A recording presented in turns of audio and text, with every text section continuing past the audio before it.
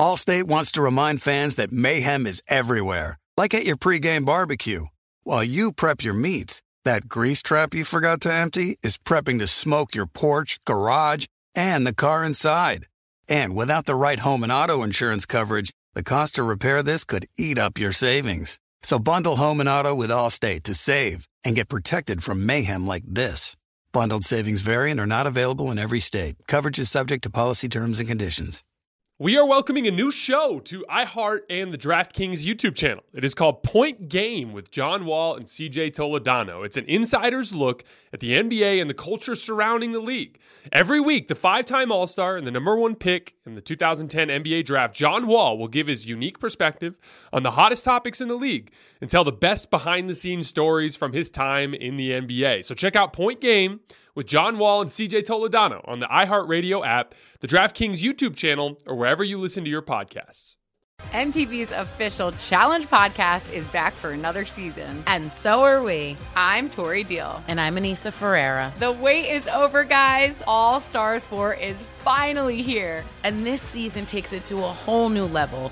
Old school legends, modern power players, and ex-lovers are all competing in Cape Town, South Africa for the prize of $300,000. And we're going to be right here along with you fans, covering every episode on the podcast. Listen to MTV's official Challenge podcast on the iHeartRadio app, Apple Podcasts, or wherever you get your podcasts.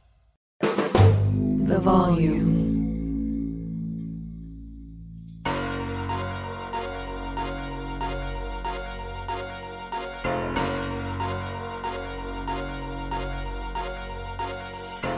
All right, welcome to Hoops Tonight here at The Volume. Happy Saturday, everybody. We are live on AMP, so if you're watching on YouTube or listening on the podcast feeds, don't forget AMP is the very first place that you guys can get these shows. Coverage of the Eastern Conference Finals is presented by Chase Freedom Unlimited. How do you cash back? Well, that was literally the wildest finish to a basketball game I can remember ever seeing in my time covering the NBA.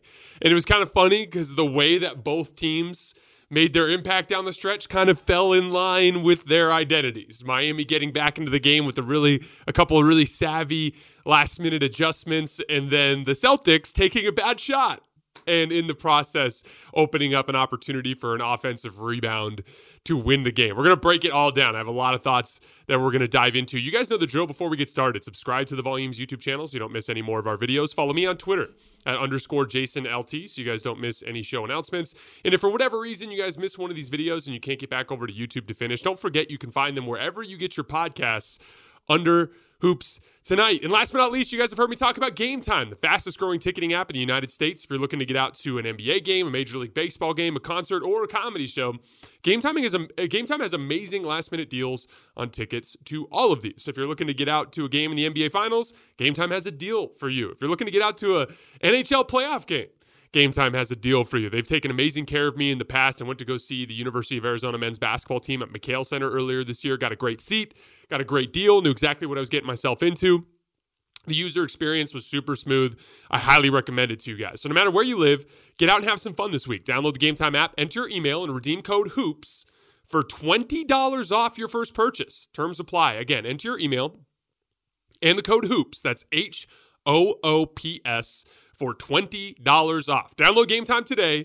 Last minute tickets, lowest price, guaranteed. All right, let's talk some basketball. So it's funny, as I'm prepping for these shows, I especially for instant reaction shows, I try to have kind of like bullet points that I go for. When I work the next day, it's usually a little bit more detailed with the notes, but every time there's a really close game, it's always complicated, right? Because everything can get completely flipped over when a team steals it, right? Like what almost happened tonight. And then Boston ended up stealing it back. But I thought I want to focus on the end of that game before we get to to some of the other things that I noticed throughout, because there were some very specific reasons why Boston has taken control of this series again, and I do want to dive into those things. But at the core of these two teams, they have an identity, and one of Boston's identities is they struggle with late game execution and just execution in general against schematic challenges. And one of Miami's an important part of Miami's identity is they are always the team that's looking to make schematic adjustments, and they seem to have an edge in that side of the game. And then they have a superstar who's always supremely confident in late game situations, which gives them an advantage. And so Boston's up 9, I think, with like 2.5 minutes left or something like that. And Erik Spoelstra made 2 adjustments in the way that he was attacking on both ends of the floor that turned things around rather quickly. And the first was he went zone. And again, the genius thing about zone and the way that Spoelstra uses it is he never uses it enough to truly give it an opponent an opportunity to solve it. There was a game earlier in this series where he didn't use it at all in the first quarter, and then he used it a ton in the second quarter, and then he didn't use it at all in the third quarter, and then he used it a ton in the fourth quarter. That's something that he tends to do as more of a rhythm disruptor rather than as like an actual defensive base scheme, right? And so he goes to zone at the end of the game, and Boston just has no idea what to do with it. And they were already a little discombobulated over the course of the second half. Most of their success was coming on the defensive end of the floor and just finding little bits of offense here and there. But that got them a bunch of stops in a row down the stretch. On the other end of the floor, there's this weird thing that was happening over the course of the game, and we'll dive a little bit deeper into it later, but Jimmy Butler was not confident with the basketball in his hands at all. And so they were running a ton of stuff for Duncan Robinson. He was basically the focal point of the offense through the middle portion of the fourth quarter. And, really for most of the fourth quarter. And what was interesting about that is down the stretch of the game, after Spoelstra went zone and they started making their comeback, Jimmy Butler took back control of the offense. But they started doing so with ghost screens with Duncan Robinson. And what's interesting about that is they established the fear of Duncan throughout the quarter with his shot making. I think he made a couple of threes, and he just in general was the guy they were running everything through. But as a result, Boston was overreacting to those ghost screens. So remember, what a ghost screen is when they have a guard-to-guard action, in this case, Duncan Robinson on Jimmy Butler, but instead of actually setting a screen, he's just running by or just doing a dribble handoff, something that's going to try to trick Boston into thinking they either need to switch or to help. And in those situations, it opened up opportunities for Jimmy Butler to get downhill. And again, a dribble handoff and a ghost screen kind of have similar functionality in that specific instance. So if Tatum, for instance, is chasing Duncan Robinson and he doesn't want to leave him because Duncan's made a couple threes, and Jimmy's being guarded by Derrick White, and Derrick White, as Duncan's running by, gives up a little bit of an angle for Jimmy to drive, and Tatum's not there to help because he's chasing Duncan, that right-handed driving lane is open, and Jimmy started to get downhill, and he started to get to the foul line, right? And that was how quickly things turned around. Boston just couldn't score against Miami's zone. Other than that pull-up three that Jimmy made to kind of start the run, everything was downhill right on that right side of the rim, and he started to just, dig deep through sheer force of will and start to get more of that lift that he needed to finish around the rim and to draw fouls. And then on that final possession, I don't know what the heck Al Horford was thinking, but he was just way too physical with Jimmy Butler as he was driving. It looked like he wanted to take a three. I think Jimmy understood the reality of a Game 7 in Boston and how difficult that was going to be to win. And it looked like he was going for the kill. And Horford got him. But then on the other end of the floor, what's so funny is I just broke down for you guys schematically through the zone and through the DHO ghost screen stuff with Jimmy and Duncan, how Miami smartly worked their way back into the game, right? Capitalizing on their basketball IQ advantage. On the other end of the floor, Boston, Marcus Smart, there's 3 seconds left. And you're down 1 point. And he takes an impossible fadeaway three over his right shoulder on that left wing. An incredibly difficult shot. But if you guys go back and you watch the replay, Max Strus is guarding Derrick White on the inbounds, and he's completely ignoring him and playing out towards almost close to the top of the key to dissuade those guys running off of screens. And so when that pass was made, Strus did not have an opportunity to recover back to Derrick White in time.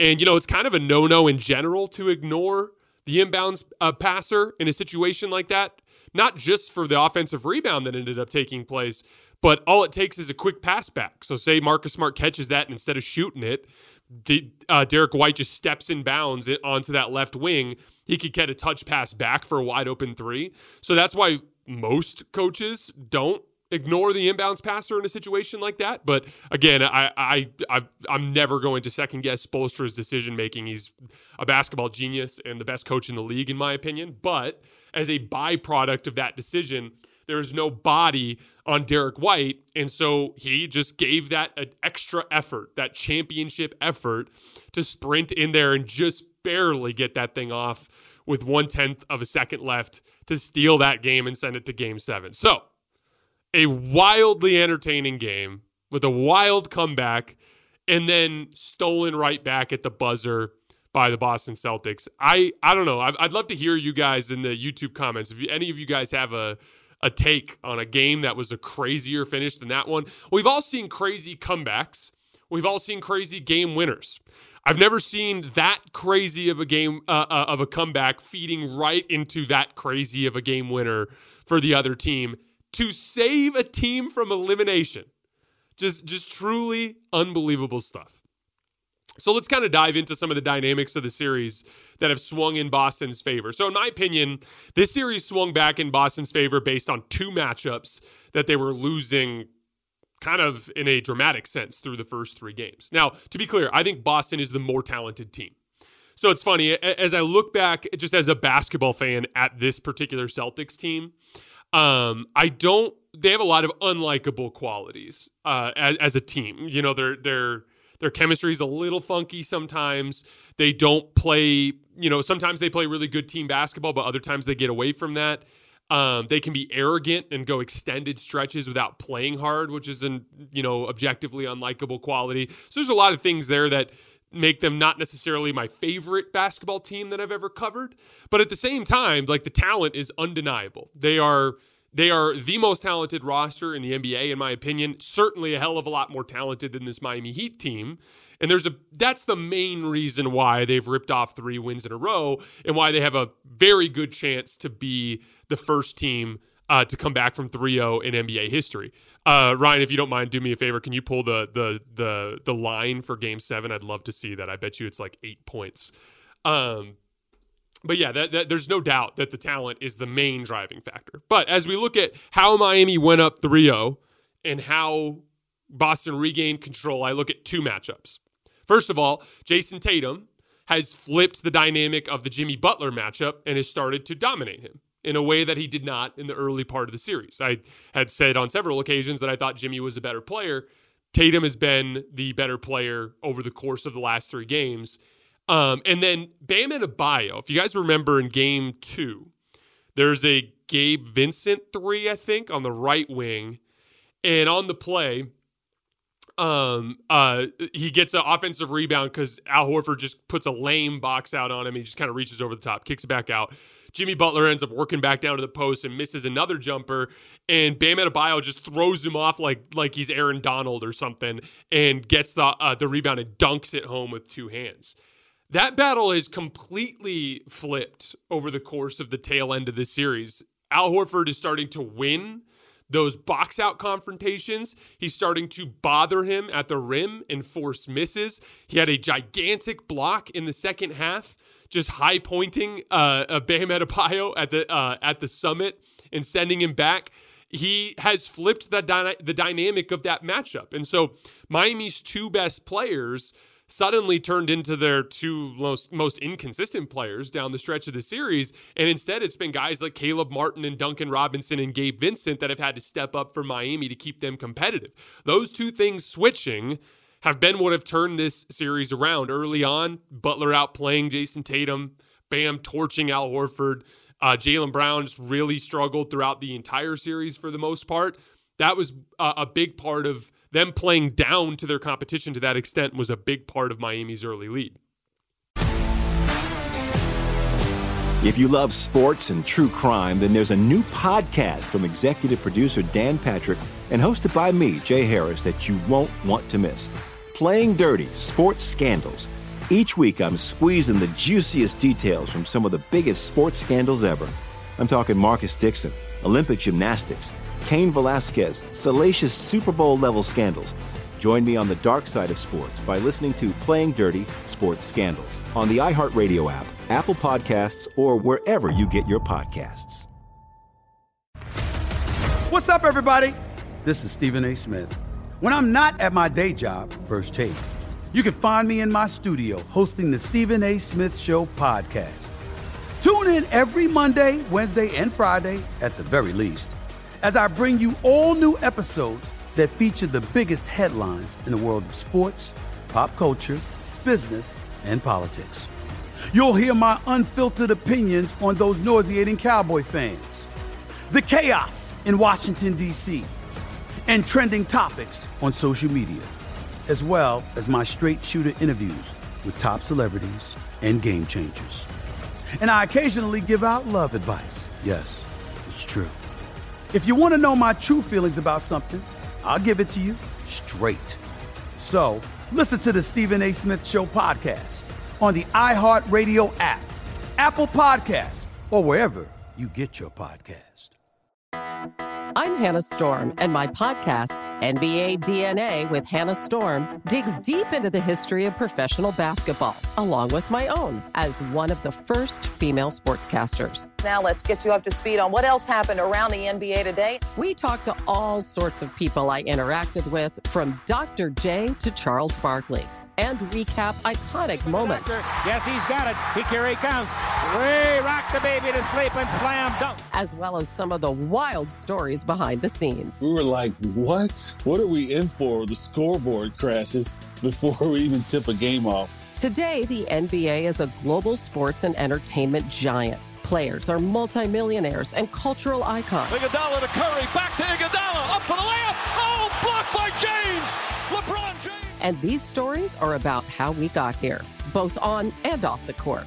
And what's next?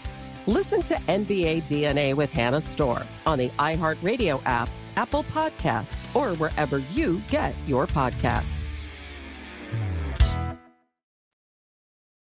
With Jason Tatum, there's been a marked a change in the way that he's attacked. So through the first 16 games of this playoff run, Jason Tatum had made just 11 mid-range jump shots, which comes out to just under 7/10 of a make per game. He's made 8 in the last 3 games of this series, so averaging almost 3 makes per game since then. A lot of the similar stuff that we talked about in earlier videos that are starting to clear the side more. He's starting to work with with his back to the basket more and go to shots that he can make at a higher clip than the pull-up threes that Miami's sitting on and pressuring, and the struggles that he can have to sometimes finish in traffic around the rim, right? And you know, I tweeted this earlier, but there are 3 reasons why I think shot variety is so important in the NBA. I talk a lot about this, but it makes you less predictable, right? So like if I'm guarding you 100 possessions and you do 50 step back jump shots and 50 drives to the rim, like towards the end of that set of 100 possessions, I'm going to have a pretty good idea of how to guard you because you're just doing the same thing every time. But like part of what makes a guy like Luka Doncic so difficult to guard is in 100 possessions, you know, you're not going to have very many of them that look the same. He's going to shoot from a bunch of different spots on the floor. He's going to attack you from a bunch of different spots. Sometimes he'll face you up. Sometimes he'll post you up. Sometimes he'll attack you with a live dribble. Like it's from every single spot on the floor, and it adds that variety. But beyond that, it's what allows you to audible. Jason Tatum has really struggled with that pull-up three-point shot in this series, right? It's not working.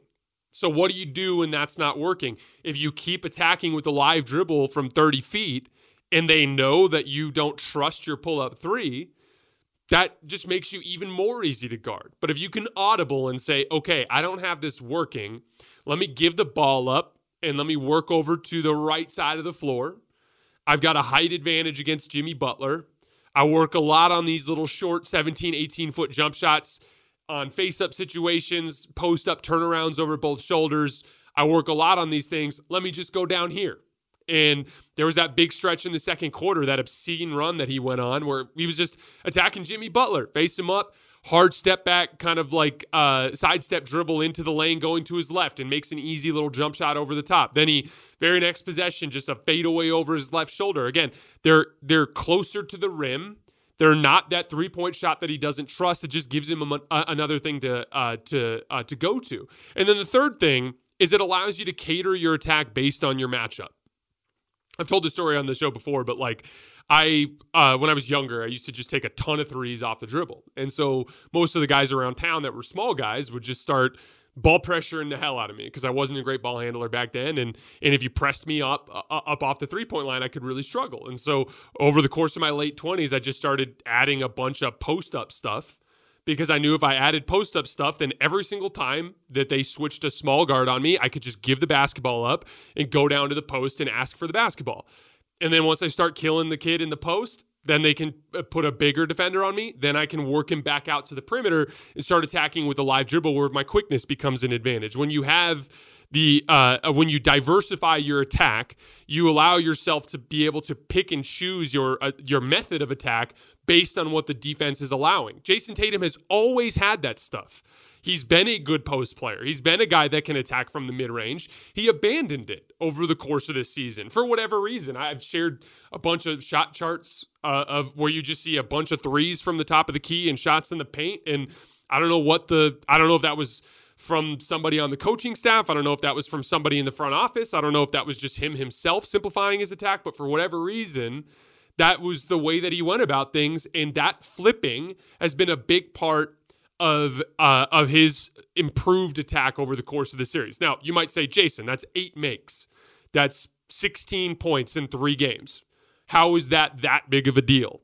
Everything in basketball is connected. Those 8 makes are what allows him to feel more confident, feel more comfortable, to gain a rhythm. He only made 2 mid-range jump shots during that second quarter attack, but he made a bunch of other plays as a playmaker. He was feeling himself straight up was in a great rhythm. That's all connected. If you don't get those easy mid-range shots and you're missing your pull-up 3 from the top of the key, maybe you don't get into that rhythm. Maybe you don't feel confident and good about yourself. That's a huge deal. Like, Jason Tatum has won the psychological battle with Jimmy Butler over the last 3 games. Think about how much that matters for the whole team. It trickles down the roster. When you're flanking a star who's playing better and is carrying himself more confidently than the star across the way, that makes you feel more confident in your ability to win. That's that big belief thing that we talk about. You have to give extra efforts to win games. You have to believe in your ability to achieve the ultimate goal, to give yourself the fight you need to give that extra effort when you're truly exhausted. And Jason Tatum has flipped that dynamic over the course of this series. And yes, I believe something stupid like 8 made mid-range jump shots in a 3-game span can contribute in a large way to that wave of confidence. Boston's defense, I thought, was fantastic tonight. You know, I talked about this earlier. The zone was a big part of that late run for Miami, but Miami was having a lot of success against Boston in their man-to-man defense in the second half as well, just being really physical, digging down into driving lanes, and they slowed down Jason Tatum. They got a lot of stops in that second half. But Boston kept control of the game for the most part because they were also dominating the game on the other end of the floor. Before that late run, and I haven't looked at the stat sheet since then, but before that late run, Miami had 28 points in the paint total. Like, Boston was dominating all those rim confrontations. Jimmy Butler loves to drive really hard to his left and get a jump stop into a guy's chest and turn back over his left shoulder for a hook shot. He was not even taking that shot down the stretch of this game, at least until the final stretch when he started being aggressive to the rim, but he wasn't even looking to shoot when he was getting downhill, in large part because he was scared. Not scared. Scared's the wrong word. He was worried that he wasn't going to be able to get a decent look or that he was going to get blocked just because the sheer amount of rim protection that Boston was throwing at them. With Al Horford and Jason Tatum was flying around, Jaylen Brown was flying around, Robert Williams was making all sorts of plays. They got in Miami's head in the painted area to the point where their 2 best athletes, Jimmy Butler and Bam Adebayo, were really struggling down there. And so again, Boston's offensive struggles are an important part of their identity, right? But their defensive identity can carry them through those stretches, and they did. I want to talk about Jimmy Butler for just a minute because I did think it was interesting that they ran through Duncan Robinson as much as they did in that fourth quarter. And up until that final run, he really struggled. And this is kind of becoming a little bit of a recurring theme with Jimmy Butler. And credit to Jimmy, because he damn near stole that game. And that's just Jimmy Butler's supreme confidence, never getting down enough on himself to allow a bad 3.5 quarters to affect him down the stretch. Credit to Jimmy there. But his impactfulness has taken a nosedive over the course of the tail end of this series. And this is, again, a recurring theme. Last year in the Eastern Conference Finals, same sort of deal. Like in the middle portion of that series, not the same guy. Now he was banged up, but I think he's a little banged up in this series too, and that's part of the deal. Like as things progress, you can get these really big-time Jimmy Butler games and moments, but you can also get these stinkers in there too, and that's kind of part of what comes with that Jimmy Butler experience. That's what happened in the 2020 Finals, I remember. Like Game 5 will go for 40 and steal a game, and then in Game 6 he's like straight up ineffective, you know? And again, like when I see a lot of Heat fans and people be like, oh, Jimmy Butler's every bit as good as your favorite player. He's every bit as good as LeBron, or he's every bit as good as Kevin Durant or Steph Curry or Giannis. And it's like, this is the difference. The difference is like when you get to this level, like if LeBron James has 8 points in a game, like I think Jimmy had a couple single-digit scoring games in last year's Eastern Conference Finals, everybody would be having apoplexy about it, right? Like part of the Jimmy Butler experience is like you're going to get otherworldly play from him 3 or 4 times in a series, but those other games can be he just looks exhausted. I don't really have a good explanation for it. I don't know if it's him getting hurt. I don't know if it's just the sheer amount of energy it requires for him to be as impactful as he is and it being fatigue related. But this is, they've 3 of the last 4 years, they've made it to the Eastern Conference Finals. And in 3 of the last 4 years, he's kind of fatigued on his way to getting eliminated and had some rough games in there. It's become part of the Jimmy Butler experience, which again, goes to show you like, as we kind of zoom out from this, because as we look at Game 7, Boston's probably going to win. They're an 8-point favorite, which is what I had predicted. Obviously, Miami can win. Boston is an arrogant team. Don't be surprised if they mess around and then it's a close game late and Miami steals it. It's certainly on the table, but I think Boston will probably win. And even if Miami does win, I don't think they have any chance to win in the NBA Finals against Denver. And so at a certain point, as you're looking out from this, Jimmy Butler clearly is not capable of doing this all by himself. Bam Adebayo is a fantastic player, but he's not going to go blow for blow with another team's star for a 7-game series at this stage, right? Eric Spoelstra is the best coach in the league, but he can only do so much with the amount of talent that he has on the roster. At what point does Miami put a more functional, talented roster together to give themselves a better chance to compete in these environments? Because you got to, at a certain point, look at how good Eric Spoelstra is and how good Jimmy Butler is in these late game situations and be like, man, we are one legitimate shot creator away and another forward, an athletic forward away from being a team that can legitimately win the whole thing. But right now, they're just like squeezing every last drop out of the sponge, and the sponge is completely dry when they get eliminated in some late round of the playoffs. And so at a certain point, you need to give them a bigger sponge, so to speak. All right, so I do expect Boston to win Game 7. This seems like, if anything, the scare there down the stretch will inspire them to bring the requisite effort. Certainly give Miami a chance. I would never give them less than a 30-40% chance to win a game like this with the amount of faith that I have in Eric Spoelstra and Jimmy Butler and Bam Adebayo. But I do think Boston will win. And I do think for all of us basketball fans, that's better because I think Boston's going to give Denver a much better fight in the finals should we get to that point. All right, guys, that is all we have for right now.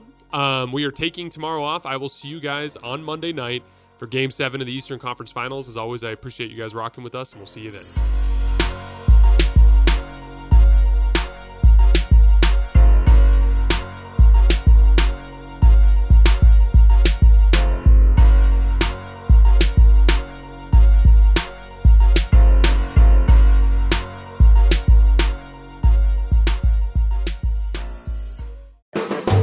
The Volume.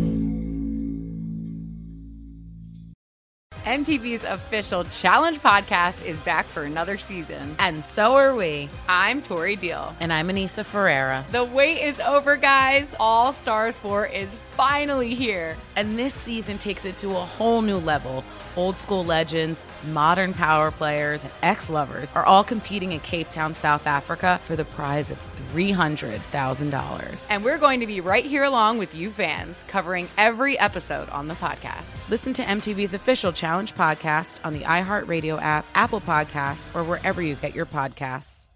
I'm Diosa. And I'm Mala. We're the creators of Locatora Radio, a radiophonic novela, which is a fancy way of saying a podcast. Welcome to Locatora Radio Season 9. Love at First Listen. This season, we're falling in love with podcasting all over again. With new segments, correspondence, and a new sound. Listen to Locatora Radio as part of the Michael Dura Podcast Network. Available on the iHeartRadio app, Apple Podcasts, or wherever you get your podcasts. Karol G, Juan Gabriel, Christina Aguilera. What do these three have in common? You mean apart from impeccable style, chart-topping canciones, and drama? Facts, yes, all of the above are correct. But most importantly, they're some of the biggest Latin icons in the world. And they're just a few of the game-changing Latin stars we're covering in Becoming an Icon Season 2. Listen to Becoming an Icon on the iHeartRadio app, Apple Podcasts, or wherever you get your podcasts.